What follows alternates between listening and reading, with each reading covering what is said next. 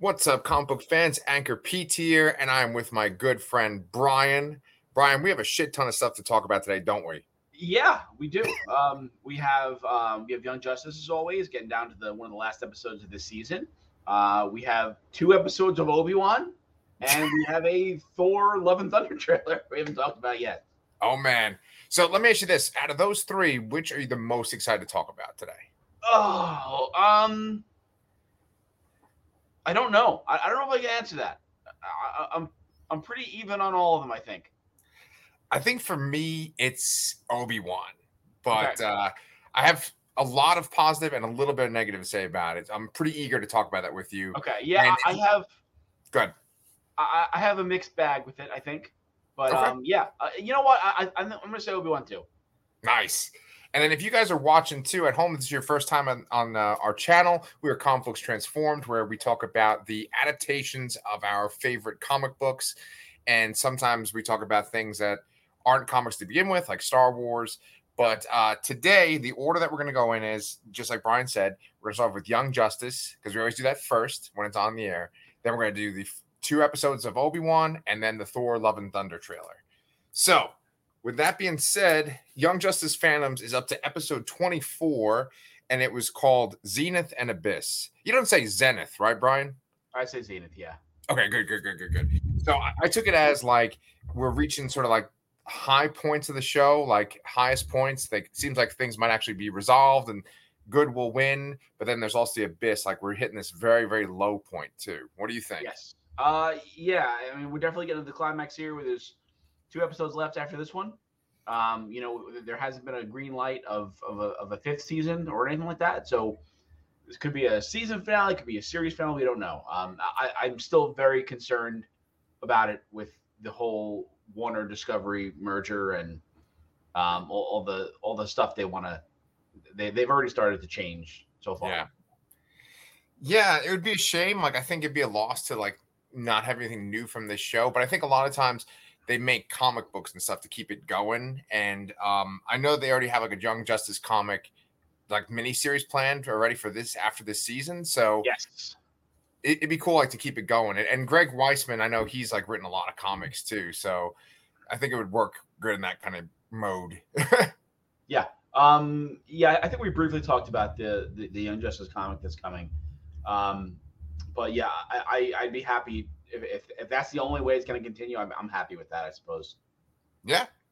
So let's talk about what happened in this episode. So it has that cold open, and we see Tomar 2, who's Tamar Ray's son, and he's in like the area where they have the science cells floating above Oa, and Kilowog's there, and in walks in Lor Zod asking about the Kaiser Thrall. And Brian, I don't know about you, but like I thought it was kind of weird that Kilowog was there. And I mean, didn't he have a fight with Lor Zod a couple episodes ago? Kilowog was not there for the fight. Only Tomar Ray was. Oh, like what did he do? He's like, I gotta go somewhere, and just like left. I don't remember where he was exactly at the time, but he was not there for the fight.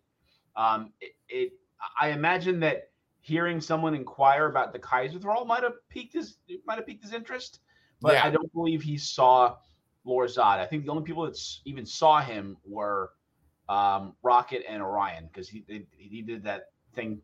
No, wait, he didn't do that thing to them, did he? Was that Lagan's brother? Oh, yeah. Malafak, yeah. Yeah. Okay, so yeah, but Kilowog was definitely not at the battle. He was off somewhere else, and that's it. Okay. Well, that's one of the benefits of doing the show with you, man, is that you actually clarify things for me. I have a couple of Obi-Wan things I'm hoping you can clarify for me too. I hope so too. So one comment I want to make about those holding cells on Oa, they look an awful lot like the Watchtower, didn't they? Oh yeah. I thought that too. Yeah, design's very similar. Yeah. So I'm wondering if that was some kind of joint technology sharing thing or something like that. There was maybe just a nice little background detail touch.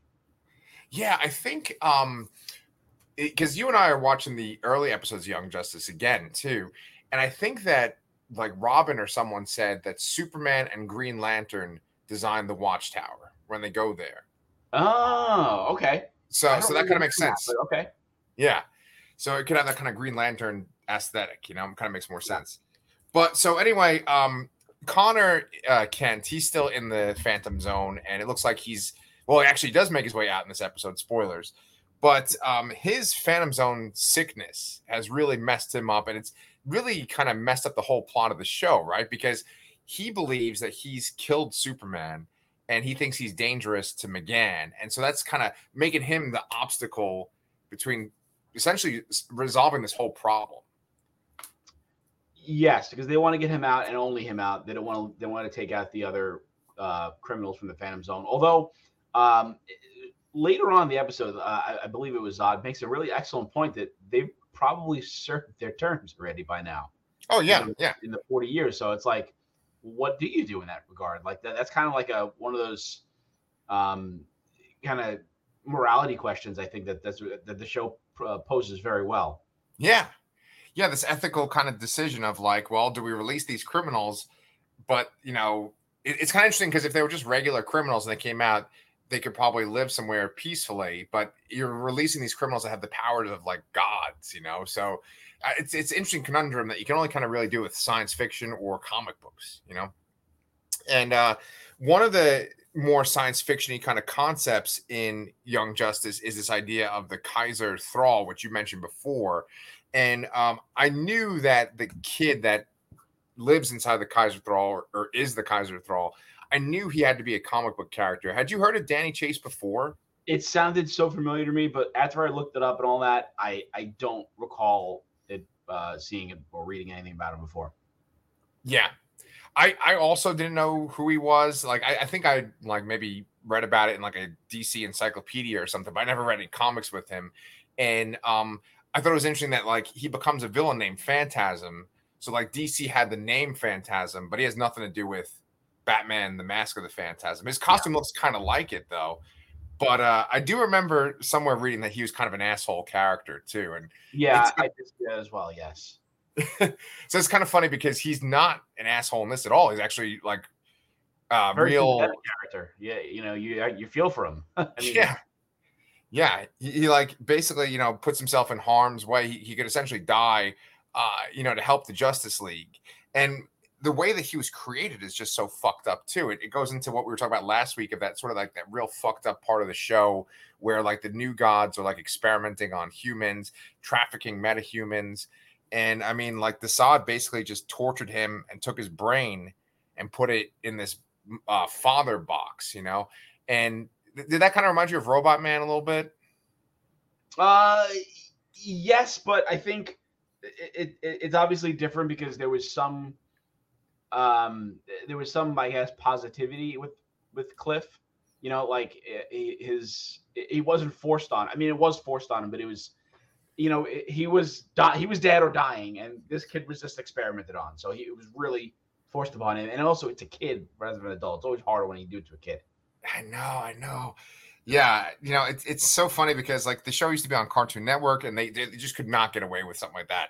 Now, it's too much. It works on HBO Max though. So you have the mother boxes on New Genesis, then you have the father boxes on Apocalypse, and I think that's kind of interesting because there's nothing really like that in the comics. That's definitely like a Young Justice thing. And yeah, I mean, I've definitely heard of both of them before, but I don't remember that context ever being made anywhere else. But I mean, it's possible, I guess. I don't know. Yeah. One last question about the Kaiser Thrall and Danny.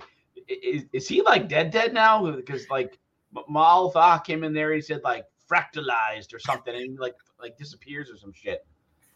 Is he? Is he actually dead? I'm gonna think that he will like. It's kind of like when Dr. Octopus took over Peter Parker's body. Okay. I'm gonna think that like maybe he like scattered his essence or something or his mind, but I think he's gonna like take control back over of the box because the way that they left it, it looked like Malfa is controlling the box and making him do that, like that power that freezes everyone in place. Yeah. So I think that Danny's gonna come back and like free the heroes. That's just my theory. Yeah. You think he's dead or no? I think you're right. I think that's going to be the only way that they're going to stop the Kaiser Thrall from immobilizing everybody else. So you're probably right. Yeah. But that's brutal too. Just made this kid just disappear basically. Yeah. It sure looked like he died. That's for sure. Yeah. And then just kind of going along with like death and brutality. Connor's had these visions of killing Superman, and when the team finally shows up to try to rescue him, he's convinced that Superman is dead. And he even like says to them, "I killed Superman." Everyone kind of looks confused, and I really like the editing there because they cut from him saying, "I killed Superman." It's like the very next scene is like Superman uses a boom tube to come into the watchtower. And they also intercut his visions of him killing Superman too, and the blood on his hands. I think that he thinks he killed Superman, and he's worried he's going to hurt him again. So he does remember stuff. He just thinks he might be better off staying away, and this is the only home he may have available to him, I guess. So I think what's going to happen is that he's going to see Superman, and then he's alive, and he's going to realize, oh shit, maybe these guys are right, and I'm not that messed up. Yeah, and that'd be a nice like full circle, and maybe it is okay for the show to end, because I remember the first arc ends with like him and Superman kind of awkwardly interacting with each other. Yeah. And if it's like the idea of Superman that sort of brings him back to being normal, I think that could really work. I like that a lot. Yeah. One of the things that I really like about this episode in particular, Superman's always kind of portrayed almost like he's sort of awkward and he's a little bit cowardly, which is kind of weird for Superman to be portrayed on the show. And at least in my opinion, that's the way it is. And then when he goes and talks to the Justice League, he keeps covering for the Legion of Superheroes. And I like that a lot because he's basically saying like, I can't go into this. I can't go into this. He's like sticking up for them. And I think that makes him look more heroic, even though he's essentially holding back the truth. He's like protecting the Legion. Yeah. It's Superman doing what he does best, and shouldering the burden of everything, really. Ooh. And I do like it does feel a little different here. I do feel like in a lot of other media depictions, he really is just that Boy Scout, and it's almost like a negative thing to most people, or like more casual fans that they think he's too good and not interesting. And I think things like this make him interesting, or a lot more interesting. And I think many comics have portrayed things like this, but this show is doing a good job too. Yeah, that's actually. Yeah, that's very well put, and a lot of more kind of modern versions of Superman, especially like in live action and stuff, have Superman being like very violent and like he loses his temper and stuff, and that doesn't happen on this Young Justice show. But of course, Superboy kind of loses his temper and is kind of violent, so he kind of fills that need, right? Very true. So when we have the team in the Phantom Zone, didn't you think that Tigress looked kind of weird? So I didn't. What actually stood out to me the most was Nightwing, because his eye covers, like everyone's eyes are yellow, but his are just like there, and that was the only thing that really stood out to me. So I didn't even notice anything weird about Tigress or an appearance. I thought she looked like real masculine. I thought she kind of looked like Wolverine, honestly. You know what? With her mask like that and the color change, that could totally look like Laura Wolverine. Right. Okay, that's a good point. Yeah. I also kind of like that their powers didn't work so well, and that their like weapons didn't work. And Nightwing was kind of clued in on that eventually. He said, let's just do hand-to-hand base. Or was that him or Aqualad? Aquaman. Aquaman. Yeah. Yes. Yeah. He did that, and there was another little quick scene and flashback of when Aquaman is talking to Connor. They flash back to their first meeting in the I don't remember if it was the end of the first episode or the beginning of the second, but like when they first kind of face off with each other, and I thought that was a nice touch, and being that I just watched it, it resonated with me a little bit more, because it kind of I think that scene in the first episode kind of portrayed and put Aquaman in a better light than he would normally be presented in, because a lot of people think Aquaman's more of a joke character, and in a lot of versions of it. So that was a big thing to me. Yeah. I'm glad that you brought that up. Because I wasn't even going to mention that little cut. Because like it is really cool to see the past episodes and see the stuff that they're referencing. Because that's the way that this show is that like 4 seasons in, they'll reference something from the very first few episodes, and you're just sort of supposed to remember it. And I usually don't rewatch movies or TV shows these days, and I don't reread books usually because there's just so much media to consume. It's like why am I going to watch something I've already seen a bunch of times, right? But rewatching Young Justice, I feel like it's really worth it. It really pays off because like it's kind of amazing seeing where they are now and seeing where they began. You're like, oh my god, so much has happened, Yeah. for each character. And it's interesting because like Nightwing, I feel like personally, he seems the most like physically he looks the most different. He's so much bigger, and then he just seems older and like sort of more quiet and reserved as his younger self. Was much more like kind of making jokes and stuff. But I was gonna say that he definitely seemed a lot more like Bruce, right? Especially when he like opened up the box with the kryptonite. Total Batman move. yeah, exactly. But the kryptonite did not work on the Phantom Zone Kryptonians.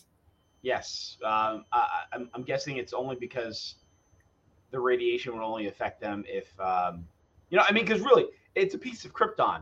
So it's like, they were living on that planet, so obviously it wouldn't work on them. So it must be some kind of interaction with the yellow sun and the kryptonite. Yes. That's actually like, because, I usually complain about Man of Steel, but one thing I actually really like about Man of Steel is when they start to harvest the Earth, they like change the atmosphere, and that weakens Superman. I like the idea of like Krypton itself weakens them, and so like kryptonite, like you just said, I like that idea of like because it's from Krypton, it weakens him. It always seems like it's this magical thing, but it's like no, this would just make him human. Like I like the idea of weakening him versus like killing him. Yeah. One of the interesting things I find about this and the whole plan that that they concoct on the Justice League side is, they go to the Red Planet. Orion suggests this, which is a great plan. Go to the Red Planet. So even if they come out, they won't be able to do very much. But obviously, it's going to weaken Superman. But I mean, there are tons of stories where Superman just travels all over space. Yep. I mean, I would love to know, like, is it he has to be near yellow sun or he can't be near a red sun? Like, I'm sure there are plenty of places he's been to with very far from any sun. Yeah. I would love some more definition on that. So, yeah, I agree. They do kind of play hard and fast with the rules, and it usually just is whatever serves the plot.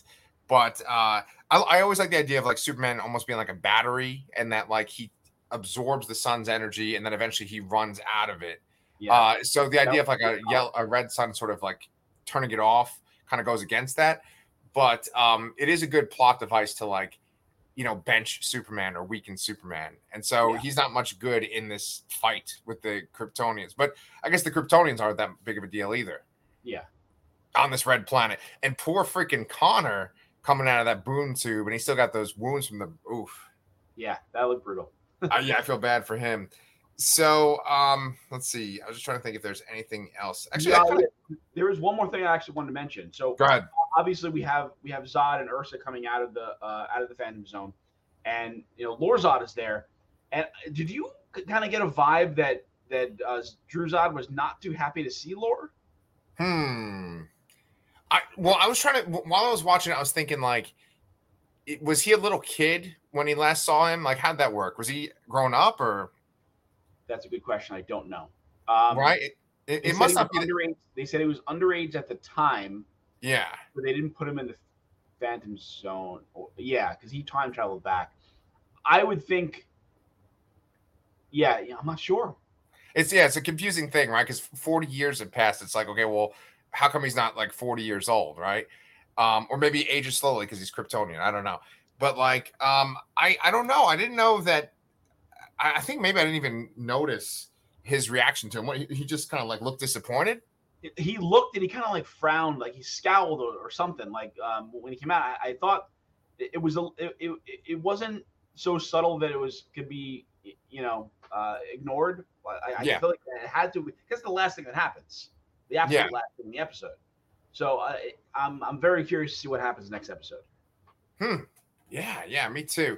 That was actually one part I really liked about the episode, was that like kind of simultaneously to the boom tube opening up and the heroes meeting the Kryptonians, you had the stuff with Lor-Zod and Malafa'ak is pretending to be the Legionnaires. It's all sort of like building to this head, and it's essentially there's like two bad guy teams coming at the Justice League, and there's essentially two teams at the Justice League too, right? There's the team, and there's this team that has like Green Lanterns and Legion of Superhero people and New Gods.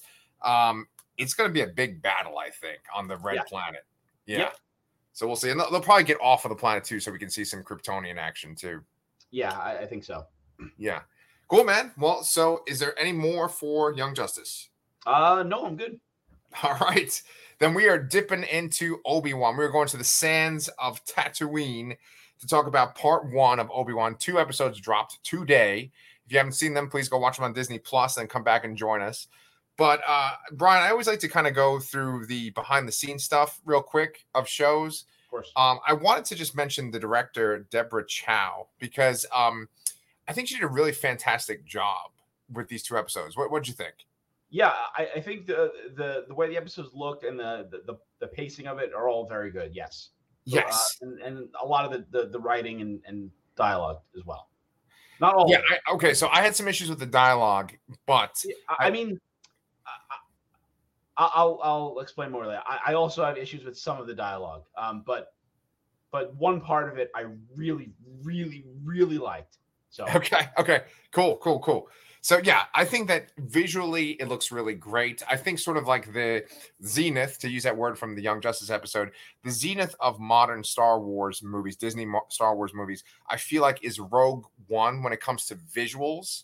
I feel like visual wise, Rogue One is the best looking. I think The Last Jedi is very, very good looking. And I think that this show reminds me more of that than say like The Mandalorian does or Book of Boba Fett. What would you say? Yeah, I can definitely go with that. And I think this show looked very good. And I mean, I know that this was originally supposed to be intended to be a movie. Yeah. So, I mean, I guess it wasn't filmed as a movie at first and then converted to a show. But I feel like something about it looked better than the other shows, I guess. Yeah. And see, I think that's the mark of a good director, because I think that, like, obviously you have the cinematographer who has the eye for the shots, but the director knows how to kind of put it all together. And it really does give off this kind of vibe, this show. Like, you really do feel like the Jedi are gone, the Empire is taking over. It is very dangerous to be Obi-Wan Kenobi. Like, it has a sense of atmosphere. I think that conveys it really well. Yeah. Agreed. Yeah. So Deborah Chow, just so we, establish who she is. She's known for this movie called The High Cost of Living, which I'm not very familiar with, but she's directed a lot of things for television, including Flowers in the Attic. Like, they did an adaptation of that. Sherry loves those books. I just had to mention that. And then she did like some things for the CW, including the show Rain and the CW's Beauty and the Beast. And then she also directed Mr. Robot, which I always thought, or some episodes of Mr. Robot. I always thought that Mr. Robot was like very well shot too. So, she's pretty good in my book.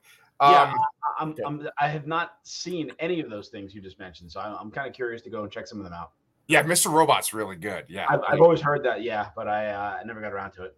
Yeah. So then the showrunner is Joby Harold, and he's kind of interesting too, especially for you and me, because the next thing that he has coming out is Transformers: The Rise of the Beasts. Okay. But what is he doing on that? Because he's not the director. No, the writer. Oh, the writer. Okay, got it. Yeah. So he wrote that. He wrote John Wick Chapter 2, which I'm a big fan of John Wick Chapter 2. He co-wrote King Arthur, Legend of the Sword. That's the one with Charlie Hunnam and like Jude Law. Okay, I didn't see that. I obviously saw John Wick though. Yeah. Yeah, that movie's kind of weird because it's like really kind of bleak and it's very stylish because it's the guy that fucking Lock, Stock, and Two Smoking Barrels. Who's that guy? Oh, I know this. It's not. Man, we had a rhythm going. We were good. I just fucked it all up. Oh, man. Take a shot. If you know in the comments, just yell at us in the comments.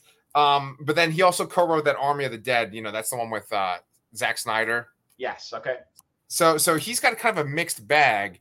And I think that that's maybe why the show is kind of a mixed bag for me, too.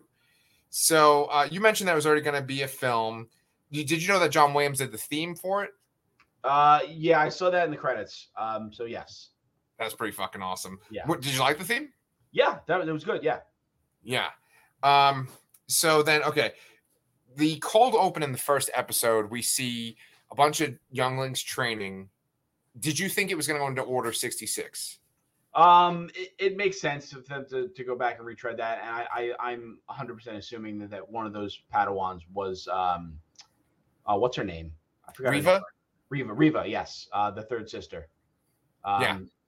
And but I know you're kind of holding out that Kumail Nanjiani was there too, but I'm not so sure about that. yeah. And we'll probably talk about stuff from episode 2 and 1 kind of together. But yeah, I was kind of hoping that multiple kids from that group would still be alive. But you're probably right. It's probably that it's just her. And she's gonna maybe be like the main kind of antagonist, and then like I think Darth Vader will maybe get him in the end or something. You know what I'm saying? Yeah. So I mean, from what I know about the Inquisitors is that they're not necessarily Jedi or Sith, but they're kind of like Force sensitive, and a lot of them were Padawans and trainees that were like tortured and succumbed to the dark side after the Order 66. So. Yeah. And the main Inquisitor, the Grand Inquisitor, actually was a guard at the Jedi Temple. Yes. And so he's played by Rupert Friend. And I was kind of wondering who he was when I saw him. I couldn't recognize him under the makeup, but he's actually this guy from Homeland. Homeland, yep. Oh, did you watch Homeland? I didn't finish Homeland, but I watched the first 2 or 3 seasons. Okay. But he was like my favorite character. So yeah, Peter Quinn. Yeah. Very similar to Peter Quill, like Star-Lord. But yeah, he's good. I watched like the first 4 or 5 of Homeland at least. And, there's like 7 or 8 seasons of that too. But yeah, I was a fan of that. Yeah, and so he's the Inquisitor. We're going to talk about something about him in the second episode. But I was going to say that with the Inquisitors, like, do you feel like they are being portrayed well? Do you think that they're like kind of intimidating? What do you think about the Inquisitors in this show? I think it's a mixed bag. So, I mean, one of my big problems with the show actually is Reva. So I think she goes a little too hard, and I think they're trying to prove that she's reckless and inexperienced and all that. And I think it's a little odd that the others are trying to hold her back so much. Okay, thank you. It seems like a really weird imbalance for these supposedly evil characters. Okay. And there was a couple points that were like very clumsily paced out where it's like they were like right there and almost could have had the thing. They would have let her do her thing, but they're like, oh no, we're bad, but we're not that bad. So it was a mixed bag. I think they look really cool. The idea is really cool. I absolutely loved the Grand Inquisitor's explanation of what they do, or how Jedi's hunt themselves. Like that whole scene was great. I mean, I feel like that's been used before, and for other, good guys that are in hiding, that they can't help themselves. But the way that was portrayed, that was one of my favorite things in either of these episodes was that scene and that monologue that he had. Yeah. Okay. Well, I'm really, really glad that you made that point, because I didn't have that written down, but I think you're absolutely right that like her whole thing in these first 2 episodes is just like, oh man, I really gotta get Obi-Wan. I gotta get Obi-Wan like right now. I'll do anything. I'll chop off this guy's hand. I'll go kill Uncle Owen's family. I'll do any kind of crazy thing. And they're always kind of pulling her back. And you're so right. It's like literally if they didn't stand in her way, if she just went forward, she could catch Obi-Wan, Yeah. That's a really good point. I see what they're doing with the show. It's just, I mean, that actually kind of like blew my mind when she just randomly started chopping off hands, Yeah. And one of my other issues with the character too is that I can tell that they're going for that she's reckless and she has a lot of rage built, within her. But sometimes I don't feel like the actress portrays enough emotion for it. Yeah. And sometimes her energy falls a little flat for what she's saying and doing, I think. Yeah. That's one thing that, like, because we have all these YouTube channels. You're on all my channels with me, and I sometimes am hesitant to critique actors just in general, unless they're like someone that's really established and like has a big career. Yeah. But I do feel like that we could at least critique the acting choices of how they do certain things. And for me, I feel like what you just said is so on the money. And then I also feel like the Princess Leia actress, there's something off with her. And I know it's a little kid, but it's like it's kind of the same thing with Anakin, like all over again, like Jake Lloyd's Anakin, where little kids, obviously aren't going to have this sort of level of acting chops as an adult. And so it's all on how you use them. And I think that like the way they portrayed Leia in the show, that's been rubbing me kind of wrong too. So see, that's that. I think we may differ here a little bit. So Okay. I agree with you on the acting, and I think you mentioned something to the effect that they're kind of like wink, wink, nudge, judge. This is Leia, and this is going to be who she goes up to be, and all this foreshadowing stuff. I think they do go a little hard with that, but I do generally like what she's saying and how she's portrayed. Okay. That she's a little rebellious, and then I really like the interaction that Bail Organa has. Actually, I like the interactions that she has with both her parents. Yeah. In the show, and I think that kind of it shows where she comes from, and it shows what she's going to grow up to be. I mean, to me, Leia, especially in A New Hope, the first movie, she's a very strong-willed, strong-headed person, and I think you see a glimpse of that. But I think it's a very difficult thing for a kid to emote. Okay. So I like the writing of it for the most part, except for those little points where it's a little too tongue in cheek. But the execution's a little off for me. Yeah. That's not always though. I mean, just sometimes. There are a bunch of scenes where I think that I really appreciate the scenes with Obi-Wan and Leia. I like their interactions back and forth, and I like that. It's just sometimes that the child actress, I don't know her name, but her deliveries seems very childlike. Yeah. Right. Well, so you bring up a really good point that like it's kind of like the Leia that she's going to become. That's one of the cool things about this show is essentially it's like in between two trilogies. And so she's just a baby in the prequel, so whatever, who cares about that? But it's like obviously she's going to grow up to become this hero, this iconic character. And Princess Leia is absolutely 100% an iconic movie character. Oh my God. Yeah, right. And thanks to Carrie Fisher, right? And because of Carrie Fisher, who she was, and because of the way Princess Leia is in particular in A New Hope, Princess Leia is like intertwined with like rebellion in the real world, and she's also intertwined with like feminism in the real world. And she's been used as a symbol. She was used as a symbol throughout the whole Trump era. When Carrie Fisher died, like they used her as symbolism all over the place. And I think that they're trying to do that. And just like you said, it's like, they're kind of putting that on a little kid, and it's just a little kid acting. And so it just kind of feels awkward because it's sort of like this character that they've already made larger than life, and you're having a little kid portray that. And it just kind of, it's real big shoes to fill. Exactly. So maybe they would always fall flat. I have issues with Leia, but mainly in the follow-up episode. So we'll get into that for episode 2.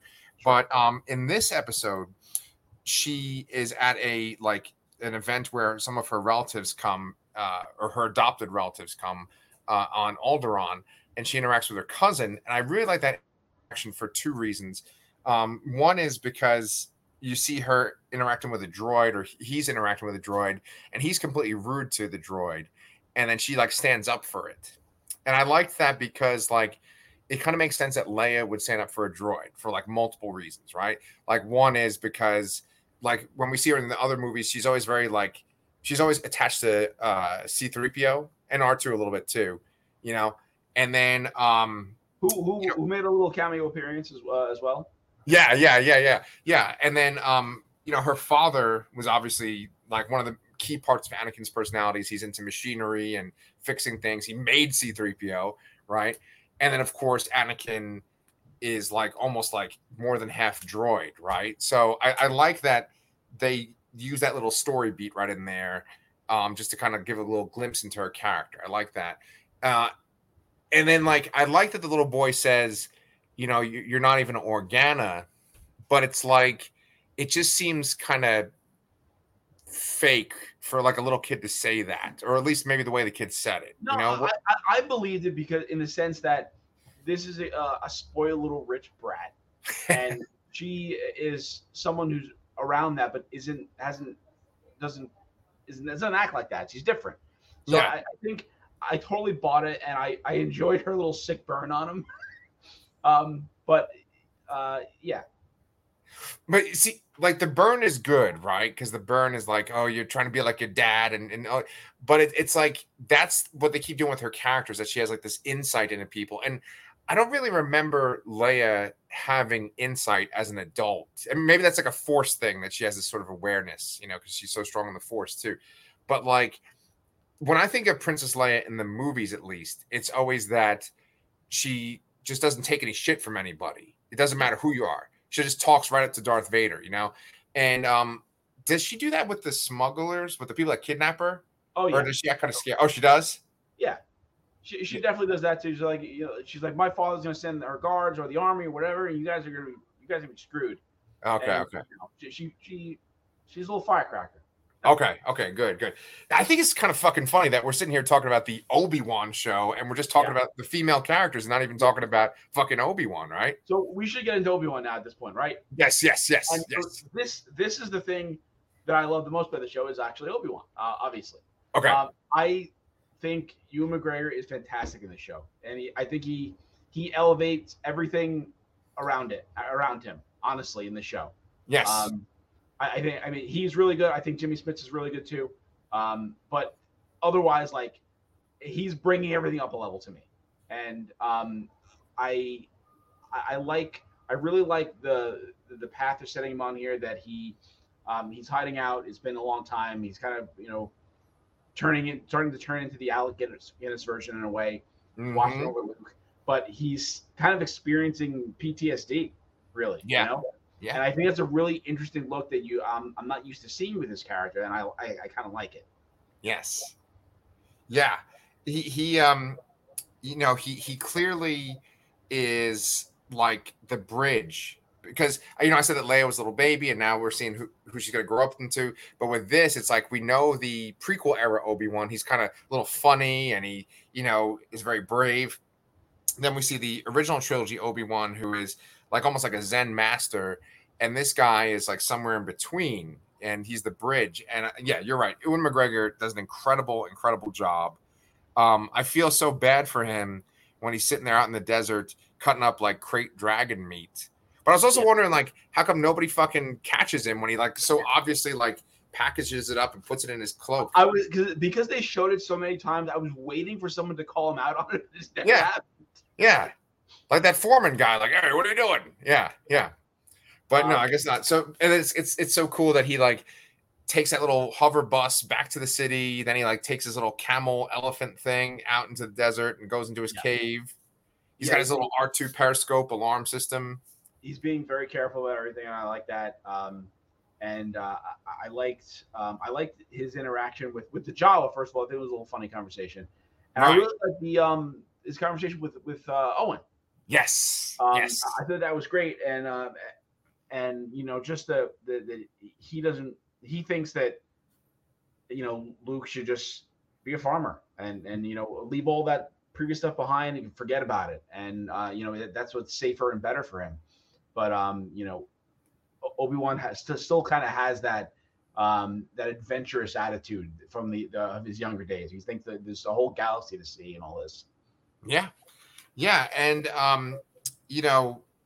we see that little toy that Luke is playing with, and we find out that Obi-Wan gave Luke that toy that like Luke in A New Hope goes like this with this like little ship that Obi-Wan got from the Jawa. Yeah. So whenever they do this kind of nostalgia stuff, little Easter eggs like that are kind of annoying. But I thought in this case it made a lot of sense and it worked with the story. Yeah, I agree. Yeah, and Owen is great, and what brings the Inquisitors to Tatooine is this one escaped Jedi, and I really like the scene when they uncover him. Reva, like you said before, was like kind of like over the top, and she like threw a knife at this one guy's face, and then the Jedi stopped the knife, and then she went to go slice him down, but then the Inquisitor stopped him, kind of like what you were saying before too. of like, well, we're here to kill this Jedi, but don't kill him right now, right? It's like, yeah. Well, I mean, and that one was a little bit more understanding because they're trying to capture him so they can interrogate him to try and find more Jedi. Yeah, I kind of get that, but like all the other times too, it's just like it was a little much. Right. And more in episode 2, yeah. But the episode begins kind of. We knew Obi-Wan was going off world. I did not know that it was going to be that Princess Leia got kidnapped. That was kind of the cool twist. The trailers make it seem like the Inquisitors come to Tatooine, and maybe like there's a Jedi that they're hunting, and maybe that makes Obi-Wan go on an adventure because he's trying to save that Jedi or something. But it's like, no, Princess Leia just gets fucking kidnapped. Yeah. I was completely not expecting that at all. I mean, I knew that they had cast. I mean, they showed Luke in the trailer. I don't think they showed Leia in the trailer. No. But maybe that was on purpose, so you kind of would have guessed that was what it was about. And it's a little odd too because it seems. I mean, it's a little contradictory. Did you write this in your notes, or am I just thinking this? What? Go ahead. About how, in A New Hope, when Leia sends the message to Obi-Wan. I did write that. You did? Okay. It makes it seem like they had never met before. Right. She says, you served my father in the Clone Wars. And she's not like, you and I had a little adventure on Dayum or whatever the fuck the planet's called. Yeah. So this show, it just seems like is going to have a bunch of things that seem to kind of contradict future events. Yes, and episode 2 is kind of rife with them. Yeah. So you want to jump into episode 2? Is there anything else we need to go through about 1? I guess not. I think we covered it, and I think worst case scenario, it'll probably come up in our episode 2. Sure. So, okay, so the planet I was talking about. Oh, here's the thing that we didn't say: Flea from the Red Hot Chili Peppers. All right, this is the time I'm totally gonna take the piss out of Flea here. I'm tired of Star Wars casting celebrity cameos. Okay, it's too much. At least give me someone that can act. Like Flea cannot act. I'm sorry. Hey, he was in like Back to the Future 2. Was he? Yeah. He's the guy that like Marty McFly gets into a car accident, and that's what makes him not be able to play the guitar. And it's because he was going to race with him. And in Back to the Future 3, Flea's like, "Come on, let's race." Oh, in 3. Yeah. Well, I think he's in 2 and 3, but yeah, he's definitely in 3. I did not know that. But yes. I felt I'm looking at like this when I saw him like this is Flea. This is Star Wars. This is Flea. Yeah. And like his delivery was very flat. Yeah. And I'm just this happens every show, almost every episode. There's some celebrity that gets like shoved in here because they're Star Wars fans. I mean, that's what I'm assuming anyway. And some of them work, and some of them don't. And this one really did not work for me. Oof, poor Flea. Okay, well, he ended up having a pretty bad fate in this episode too on the planet of Dayu. But yeah, I agree with you on that. Like, it was a little too much, and he wasn't that great. Sorry, Flea. So, they said in the beginning of this episode that like when you go to Dayu, when you go to Dayu, like transmissions can't be sent from the planet or received. Yeah, they block transmissions. I'm assuming it's just a shady planet in general. Yeah. I mean, obviously, there's a whole drug lab there. So, I mean, obviously, lots of bad stuff goes on here. Yeah. There's like a freaking like Star Wars meth lab at one point. And very, very much a Star Wars meth lab. And there's a girl who tries to sell them some spice. Yeah. A kid-friendly way of getting around drugs. Yeah, and that's very reminiscent of in Attack of the Clones. There's a guy that tries to sell him death sticks. It's kind of similar. Yeah. But that whole planet had this sort of like Blade Runner type vibe, which I think people might have thought that would have been Coruscant, but it was its own thing. I like the aesthetic of it. I thought it looked really awesome. This, I did like it too. I mean, I'm always a sucker for like cyberpunk looking stuff. But this in Boba Fett, the Mandalorian episode. This wasn't the same planet. Was he actually on Coruscant? No, okay. So Dayu, I actually looked up Dayu because in the very beginning of Rogue One, there's a scene on a planet that looks very much like this planet too, and it's not that planet. And then the planet in the Mandalorian episode of Boba Fett is like a ring, and this is not that. Oh, you're right. Okay, Yeah, that's right. We made the Halo jokes. Yes. right. So, but on this planet, Obi-Wan goes there because Bail Organa sends him, and he runs into Haja Estri, who is played by Kumail Nanjiani, and he was. Did you think he was a Jedi initially? No. Okay, you knew he was a combat. The second he did the, I mean, when he starts doing closing the windows, I'm like, why would he do that? It's just like that's a little too telling, you know. Right. And then obviously, as he talks more, you can tell he's swindling them for money because the Jedi wouldn't do that. Yeah, Kumail Nanjiani, I've seen him in a couple of movies now, and it seems like maybe when it comes to these big franchises, he maybe is kind of playing these sort of like characters that kind of seem oafish or goofy, but then they end up being like more noble and serious. Like he was like that in Eternals with Kingo. Yeah. But then same thing with this episode, and I actually really liked like what happened with his character in the course of the episode. I agree. Yeah, he seemed a little goofy at first, and that's fine. And then he actually runs into Obi-Wan again later on, and he's like, "You got to go here. Trust me. I mean, you don't really have a choice, I guess, you know." And I thought he did a really good job there. And then maybe it was a little silly when he went to go stop Reva because he was just kind of being like, "Oh, I'm a Jedi, and you're not going to get past me." I mean, I would have thought that she would have just like cut him in half instantly. Right. You know? Right. That seems a little weird to me because that's what you wanted to do to everyone else. She's seconds away from what she wants, and again, something like ridiculous stops her. Yes. Yeah, I know. She's like a loose cannon, man. I thought she was gonna totally kill him. I mean, she just chopped off that poor guy on Tatooine's hand just randomly. Yeah. No, it was some old lady. It was an old lady? It was an old, I would say like a late 50s, early 60s lady. Yeah. Oh fuck, man, she's hardcore, man. So yeah, like the thing is with her not killing him, it's like obviously they want to like have him be in a book or a comic or something down the road. Like, because with every Star Wars character, no matter how insignificant, they'll throw him into some kind of story, right? Yeah. And I think that probably if that Star Wars character, and I mentioned this, but like that Jedi that like kind of fought off the clones in the beginning of the first episode, yeah. If she's not already an established character, they're 100% going to make like a comic of that or a book of her, you know? Yep. But yeah. So he's still alive by the end of that episode. One other thing we didn't mention was that Tamara Morrison is in this episode too. Yes. That was so fucking good. Fantastic scene. And again, highlighting Obi-Wan's kind of PTSD, you know, like seeing the face of, you know, the thing that killed all his friends, really. Yes. You know? Yes. And it's still giving him the credits too. Yes. Such a good scene because it's a direct connection to the other Disney shows too. Because, you know, obviously that's Boba Fett, right? Yeah.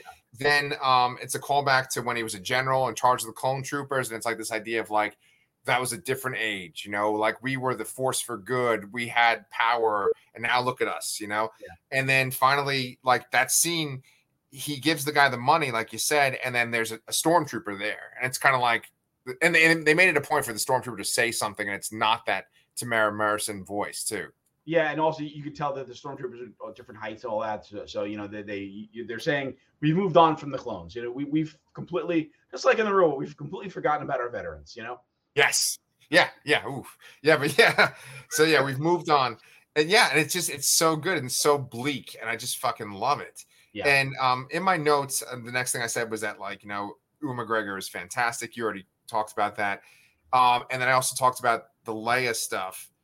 So here's the stuff with the Leia thing that kind of bothers me. She says all these things that are like really like wise for a little kid, but then she does like really foolish things where she starts like running away from Obi-Wan and like kind of jumping on rooftops. You know what? I thought her questioning Obi-Wan was actually like something that Leia would kind of do, or someone intuitive would do, because like really, I mean, he was right. It's like, you know, you can stay here if you want, or you can come with me. But then you know, she starts noticing things, and she makes the wrong assumption, obviously, because he really is there to help her. But I don't find that far-fetched. This is someone she's never seen before. and they're trying to get off this planet, and he's not telling her anything. Like she's the lightsaber, and thinks she's lying. I totally get that. The running and jumping on the buildings. All right, I'll totally agree with you there. I don't know why a little kid would do that and anything. I did like that the act that got her to trust him was making her float, which was a simple request that she had earlier in the episode. I did like that, but to get there, that was just like a little bit too much. Yes. I love that floating part because it's like, he goes to use the Force, and it's like a true strain for him to save her. It's like he's like constipated or something. It's like, oh, I can't do it.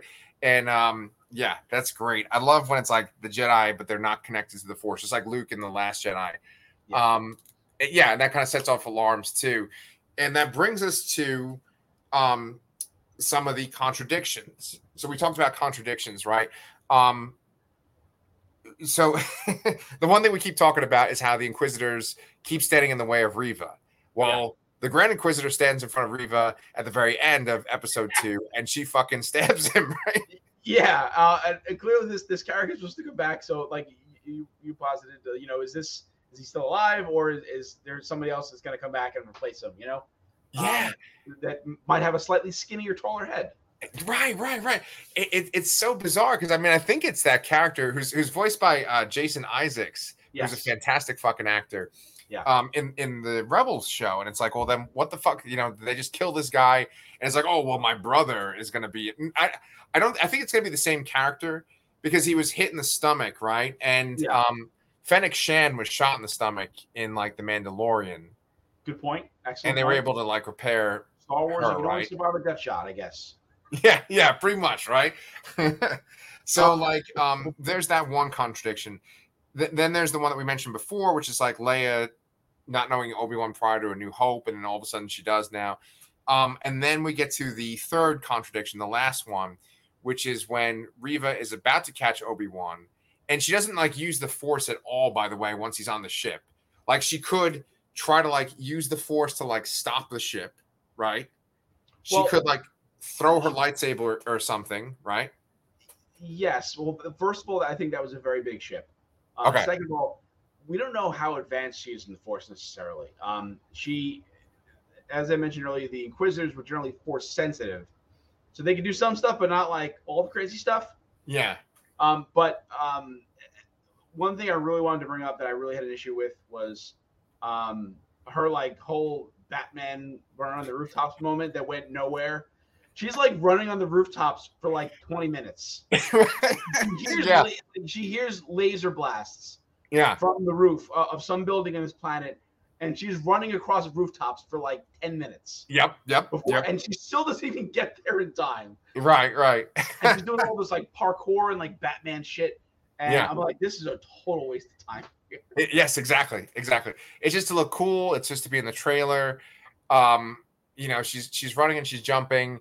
And then she finally gets to Obi-Wan, and he goes to leave on the transport, and she says, he's still alive. Anakin Skywalker is still alive. Darth Vader, wants you or something like that.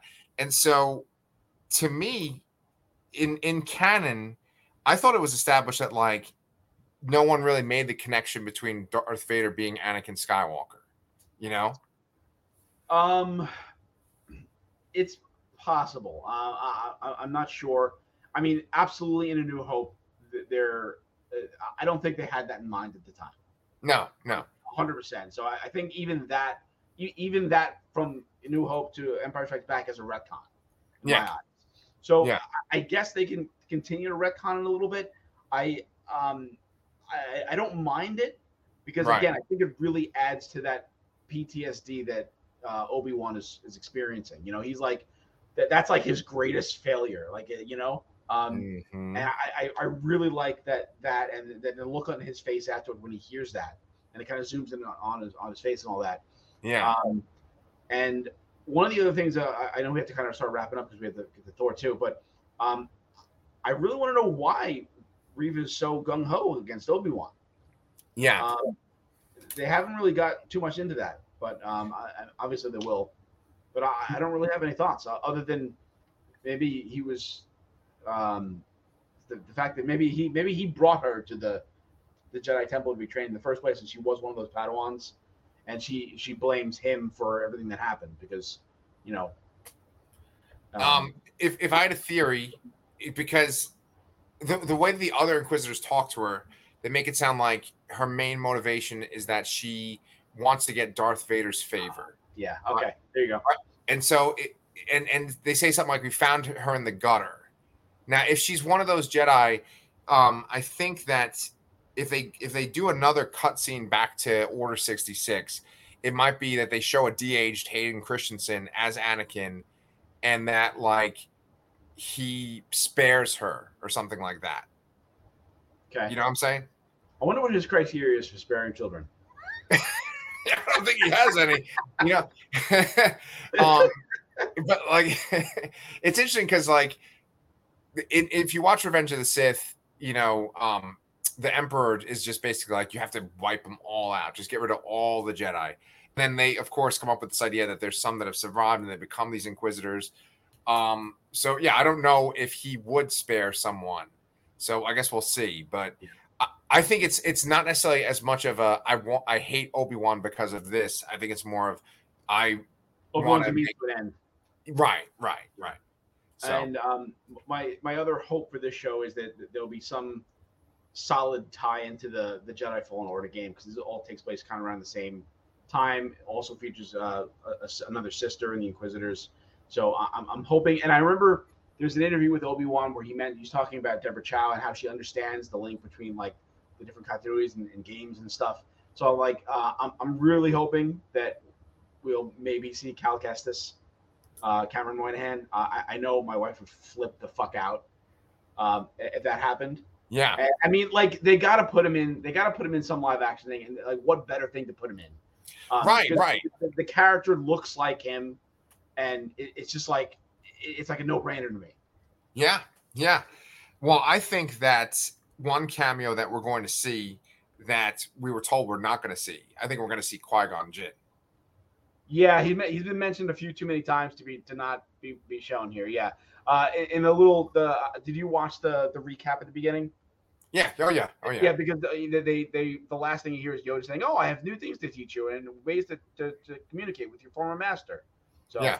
from Revenge of the Sith. So and like Obi-Wan even at one point, right?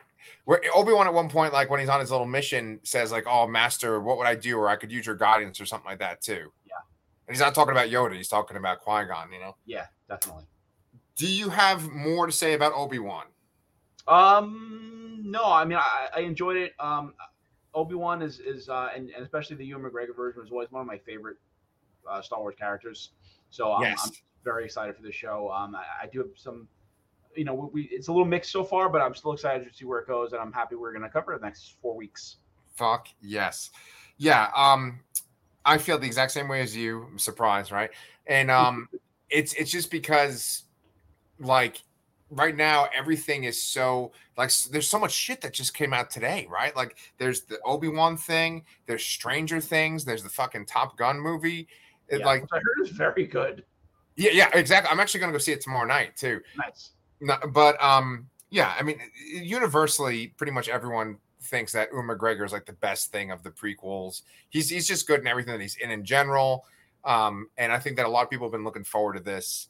And yeah, I absolutely am looking forward to talking about this with you for next month. You know, so with that being said, let's just spend the last couple of minutes talking about Thor: Love and Thunder, the trailer right here. So did you like this trailer better than the teaser? Yes and no. Okay. I was more satisfied.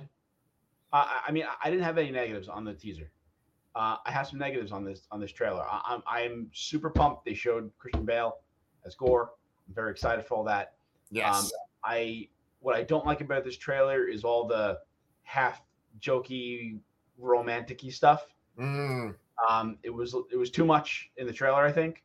I'm all for the comedy of this series and Taika's voice, but I'm kind of worried that there's going to be a little bit too much silly in this movie for its own good. I think. Yeah. I mean, it was welcome. It was totally fucking welcome in Thor Ragnarok. But I seeing this trailer, I'm a little worried that they're going to push that envelope a little bit too much. Okay. Well, I'm so glad you brought that up because that brings up something I wasn't going to talk about at all, but now I feel like I need to address. I think that maybe the best thing about Ragnarok is that Natalie Portman is not in it. Now, interesting. Okay. If you look at the first two Thor movies, there's a big focus on Natalie Portman. Natalie Portman is actually an incredible actress. I do not think Natalie Portman's a bad actress. I think she's very, very good in many movies. Oh, she was like my first crush. Yeah. The professional. Like everyone that's our age. Right. And Black Swan and like so many different things. Where I think that she is at her weakest is in like the Star Wars prequels. And then I think she's kind of bad in the first two Thor movies. It just is that kind of like, it's just the way they portray her character. And so I'm kind of worried that we're kind of going backwards and kind of talking about their love and stuff. What's so good about Ragnarok is it's kind of fresh and they almost like destroy the whole Thor MCU world and then become this new thing in Ragnarok. And I think that maybe we're kind of starting to go back. And I don't like that, you know? Yeah, that's an excellent point. I mean, I didn't have that fear next time. I'm excited for the Jane version of Thor. Very much. I can totally see where you're coming from. I mean, the Thor, the first two Thor movies are not some of the stronger MCU movies. Absolutely, especially two. Is what bottom of the barrel for just about everybody. Exactly. So I can totally see that, and but I'm curious if this is a passing of the torch movie. This is a flash in the pan, one and done sort of thing, and then we really won't be a Thor around in the MCU, because I mean it's not like she's a new character or anything like that. She's been in the movies for since they started, really. So it's going 10, 15 years, whatever the heck it is. So, like I'm saying is, I'm sure she's not looking to get into a 3-picture deal that's going to go over 10 years at this point in her life and career. So I'm very curious what happens with these characters after this movie. It's very clear that we're heading towards a Secret Wars kind of thing overall with is this phase 4 or 5? We're in 4. Phase 4 is definitely going to be a Secret Wars kind of deal. Yeah. With incursions and multiple dimensions and all that. And beyond that, who the hell knows? Because at this point, there's no way that you're still going to have Mark Ruffalo or Chris Hemsworth or any of these earlier characters still around, and you're going to be, putting the focus. I mean, even Benedict Cumberbatch said, like, I'm kind of tired of this. Elizabeth Olsen said, I'm kind of tired of doing this too. Wow. They're all taking breaks and stuff like that. The Guardians is going away too. They maybe weren't as involved in the day-to-day world building stuff, but they were part of the more larger picture.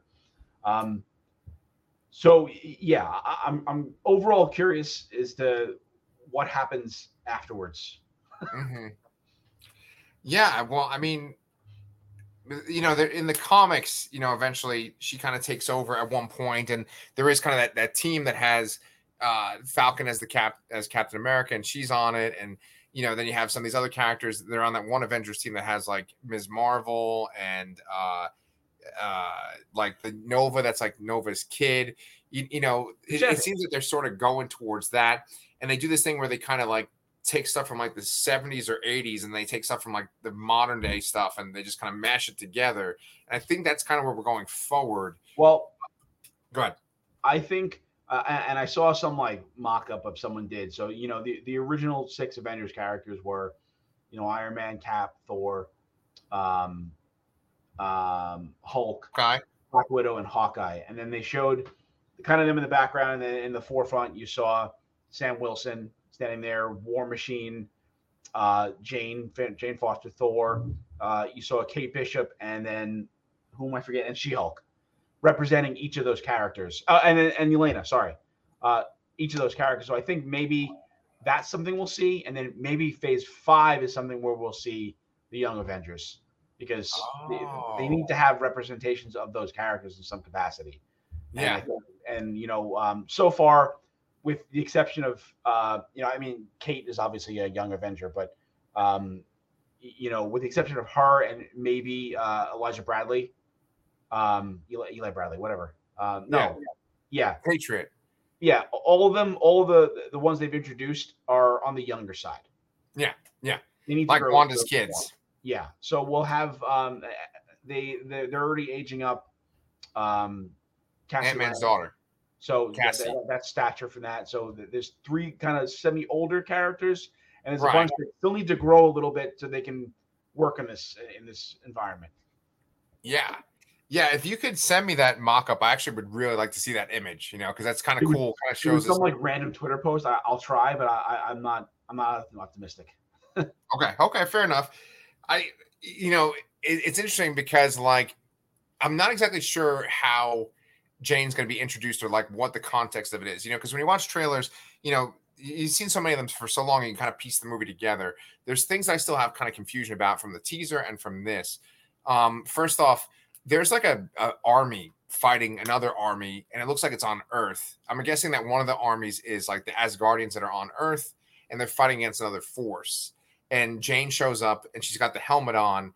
And in this trailer, in the second trailer, Mjolnir kind of flies near Thor, and he goes Mjolnir, but then it goes to Jane. But then they show another scene. In that scene I'm talking about, he has kind of like a fur collar on. He's got a whole full helmet and mask on and everything too. So that's in the next scene that they show. Oh, okay. Because it's not the same scene. You're right. Yes, I'm sorry. You're right. Yes. So the next scene is he's got that mask on that you're talking about, and that mask totally looks CGI to me. Okay. Both times I've seen it, and he's like Jane, and he's like real goofy. And I don't like the way that mask looks at all. But it's to me, it's like, okay, so that's two different scenes, because in that second scene when he has the mask on, she does not. So it's like, so she shows up, and there's some kind of battle going on Earth, probably with Asgardians versus a force. And then there's another scene when like there's at least one house burning. And I guess my question is, what is the force that the Asgardians are fighting? Are they fighting against forces that work for Gore, Yeah, but Gore's a loner. That's the only problem with that.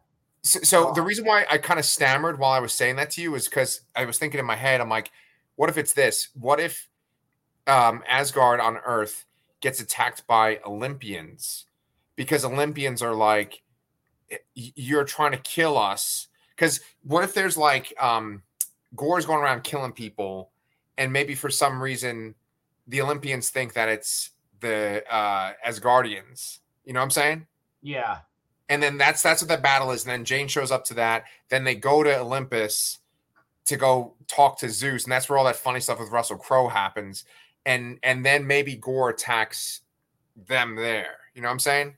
Maybe.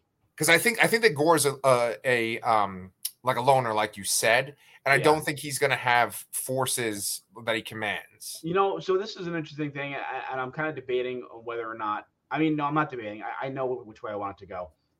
The Gore and his weapon, the Necro sword, are very tied to Venom. Null and Venom.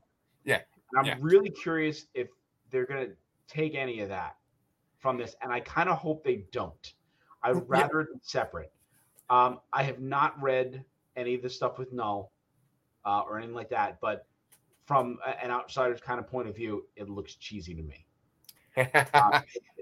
Null kind of looks like a Legacy of Kain knockoff to me, and it's just weird that this dude that looks like a gothic vampire almost is like the creator of or the progenitor of the symbiotes. Yeah, like it makes sense to me at all. Yeah, take that, Donny Cates. But like, sorry, no one is safe on Comic Books Transform. That's right. All of our 10 followers really get they know who we like and who we don't. But no. Look, you're right. The thing is, like, Venom is connected to all the Sony stuff, and it's kind of clear that like Sony's like sort of like the weird fifth cousin of the MCU, where it's like, you know, they're like, we're in the same family, but we don't want to acknowledge it. They certainly do acknowledge the Necro Sword in this trailer. Like, there's one part where like Gore's reaching for it. I don't think there's going to be symbiote kind of stuff in this, so I think you can rest assured that maybe maybe they'll take some approximation of the origin of the sword and just make it something different. So it's not symbiotes, but there's some kind of creatures or army involved with however the sword they're going to intend the sword is created. Yeah. I mean, I guess we'll see what that army is that's fighting when Jane shows up. I actually really do like that she's able to like go like this with Mjolnir, and then like shards of it hit multiple people, and then it comes back. And I didn't even pick up on that. I thought that was like some kind of weird lightning storm that went out, but that's a really cool little detail that I like. Yeah. Then we were talking about Christian Bale though. Once I saw him as Gore, it's so funny because like comic book fans are like, oh, he doesn't have the tentacles, but it's like, who gives a fuck? It's Christian Bale playing this guy. I was initially worried based on the Marvel Legends figure because it looks real plain and real basic, but those feelings are totally quenched. I'm on board. I think it looks great. I was not expecting tentacles. I'm cool. I'm fine with that. Yeah. But it looks way better than that figure. That figure looks like crap compared to how this looked. And you're not safe either, Marvel Legends. Yeah, take that, you toy making assholes. But like Christian Bale, he's one of my favorite actors like of all time. And just like seeing him in this role, I was like, oh my God, this is so much better than I thought it was going to be. It's like Michael B. Jordan as Killmonger, you know, it just like elevates the whole thing. Absolutely. I'm very excited for this, for him in this role, because, you know, there's always that conversation about how the villains aren't as good in the MCU, and I'm hoping that someone puts him real high on a list. Yeah. Then we have a few good ones. We have Thanos and Killmonger and him. You know, is there any other people you think deserve to be on that list? Loki. Who? Loki. Oh yeah, duh. Yeah, good point. So you one last thing. You talked about the humor, and you're wondering that it might be like too silly. Did you laugh at that joke where Russell Crowe goes flick? Yeah. That was good. I like the Korg intro, but the whole awkward romantic stuff, that was where I felt odd. And that's the part that worried me. And I had trouble articulating that until I just rewatched it, 10 minutes before we started recording. Okay, well put. Man, you have had some pretty fucking spot on points tonight. Thank you. I appreciate that. Yes. I mean, honestly, if not for your notes, though, I wouldn't have these points. What can I come up with that he hasn't already thought of? Yes. You guys at home have to reward Brian for his diligence, because I think I sent him like 15 pages worth of notes today for all this shit. Yes, I cannot keep it all on one screen. I will say that. I was scrolling up and down this entire conversation, going back and forth. Yeah, it's a lot, man. So if you guys have not liked and subscribed to Comic Books Transform, please do. We'd love to have you on there. My other channel, The Lastercast, just got up to 401 subscribers. That might not sound like a lot to all you hip, whatever the fuck Gen Z people you are, but like for us millennial guys, like that's a big deal. We need some more followers on here. Did you have any more comments on this trailer? I don't think so. I think I'm good. Okay. So then next week we have Young Justice and we have Obi-Wan. I think it's just that, right? Or is next week the Hell Week that has like 5 shows? Yeah, Miss Marvel's coming real soon, and The Boys is coming real soon. Oh my God. I actually have this all mapped out. I know there's like a Hell Week coming real soon where it's like 4 shows at least in one shot. Well, we only have 2 more of Young Justice, so that's only 2 more weeks. Obi-Wan's got 4 weeks. So next Wednesday is the first. So we have 2 weeks until Miss Marvel. Okay. And then The Boys.